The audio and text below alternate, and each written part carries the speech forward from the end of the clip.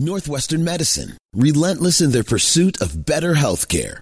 Learn more at nm.org/better. This morning for our Monday morning health brief, we're joined by the medical director of the emergency department at Northwestern Medicine Central DuPage Hospital, Dr. Jeff Baumer. Doctor, good to have you with us today. Let's start by talking about Lloyd Austin in the news because a bladder problem apparently has resulted in another hospitalization. Is this a common complication of the prostate case that he's dealing with? Yeah, it is. And, what can happen to some of these patients is that their ability to empty their bladder is not normal, or the prostate is affected their ability to empty the bladder fully. And so anytime you have a situation where things are stagnant in the body, it can predispose the person to infection. So it sounds like that's what's happening with Lloyd Austin here, that he's developed an infection, a bacterial infection of his bladder that's likely infected his prostate and or his kidneys, causing him enough of an issue that he needs to be rehospitalized for that. We're hearing a lot about the prostate lately. King Charles, Ryan Sandberg here dealing with that. And is the blood test, the PSA, still the best way to deal with this, best way to prevent it? Yeah, I think it's gone back and forth over the years, but as far as whether the physical examination of the prostate versus the PSA, but in today's day and age, the PSA has been the go-to as far as the regular screening is concerned, and it's generally recommended by the time a man is 45 to 50 to have that first one done, get their baseline done, unless there's a really strong risk factor, such as a primary family member, a father, obviously, that's had prostate cancer. This is Heart Month, and we heard the news about Carl Weathers recently, and now they're saying that he died due to complications of heart disease that he had been dealing with for a while, and the official cause of death was listed as atherosclerotic cardiovascular disease. This is a hardening of the arteries, isn't it?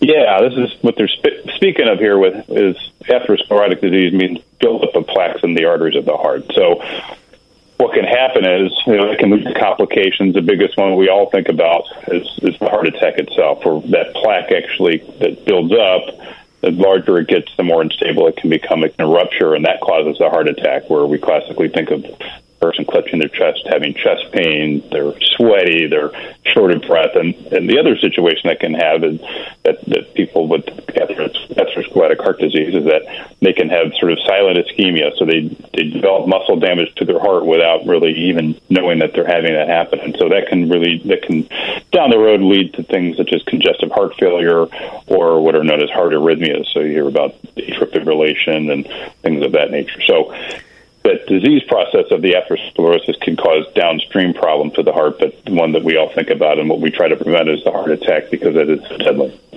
And how do you know if you have a dangerous buildup? We've heard about calcium tests. We've heard about echocardiograms. What's the best thing to do?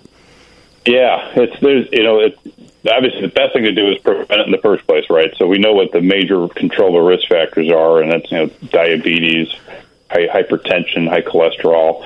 So diet and exercise can certainly be the first lines of treatment against those issues.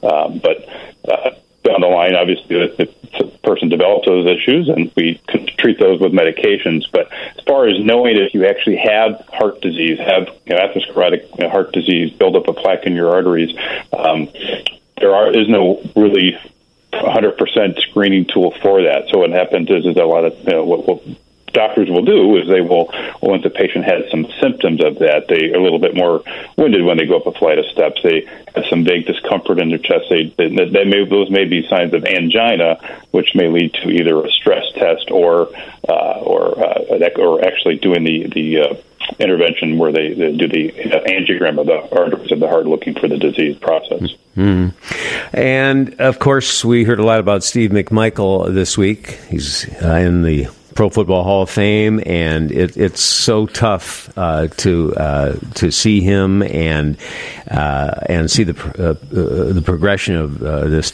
deadly, terrible disease, ALS. Have we made any progress in dealing with this?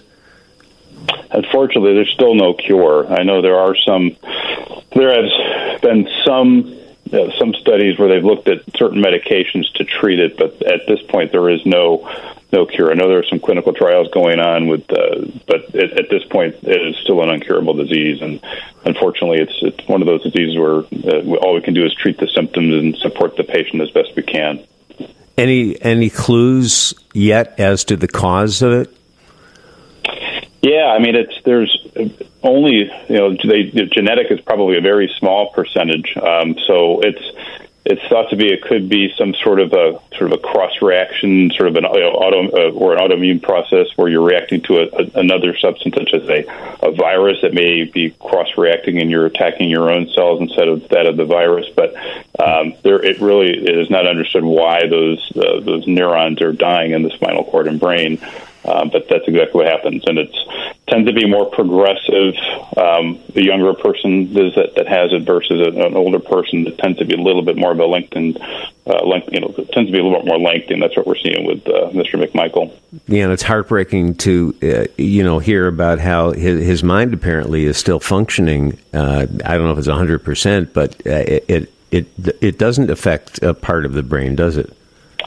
It doesn't. I mean, cognitively, it does not have any effect. It's all about how your brain is able to make your limbs move, make your body move, make you able to breathe even. So your diaphragm gets affected. Every muscle in your body is affected by this eventually. The muscles need that nourishment from the constant information, the constant electrical activity from the nerves, and they just stop getting that over time. And so that's why you see muscles waste away, and to the point where not even the muscles of the face that allow us to speak are affected. And that's what's happened with him. And it's very difficult to watch a person go through it. Yeah, it's a tough one. Well, we appreciate your time this morning, Dr. Jeff Bonner at Northwestern Medicine, Director of the Emergency Department over there, and we'll talk to you again soon. Thank you. Great. Thanks for having me.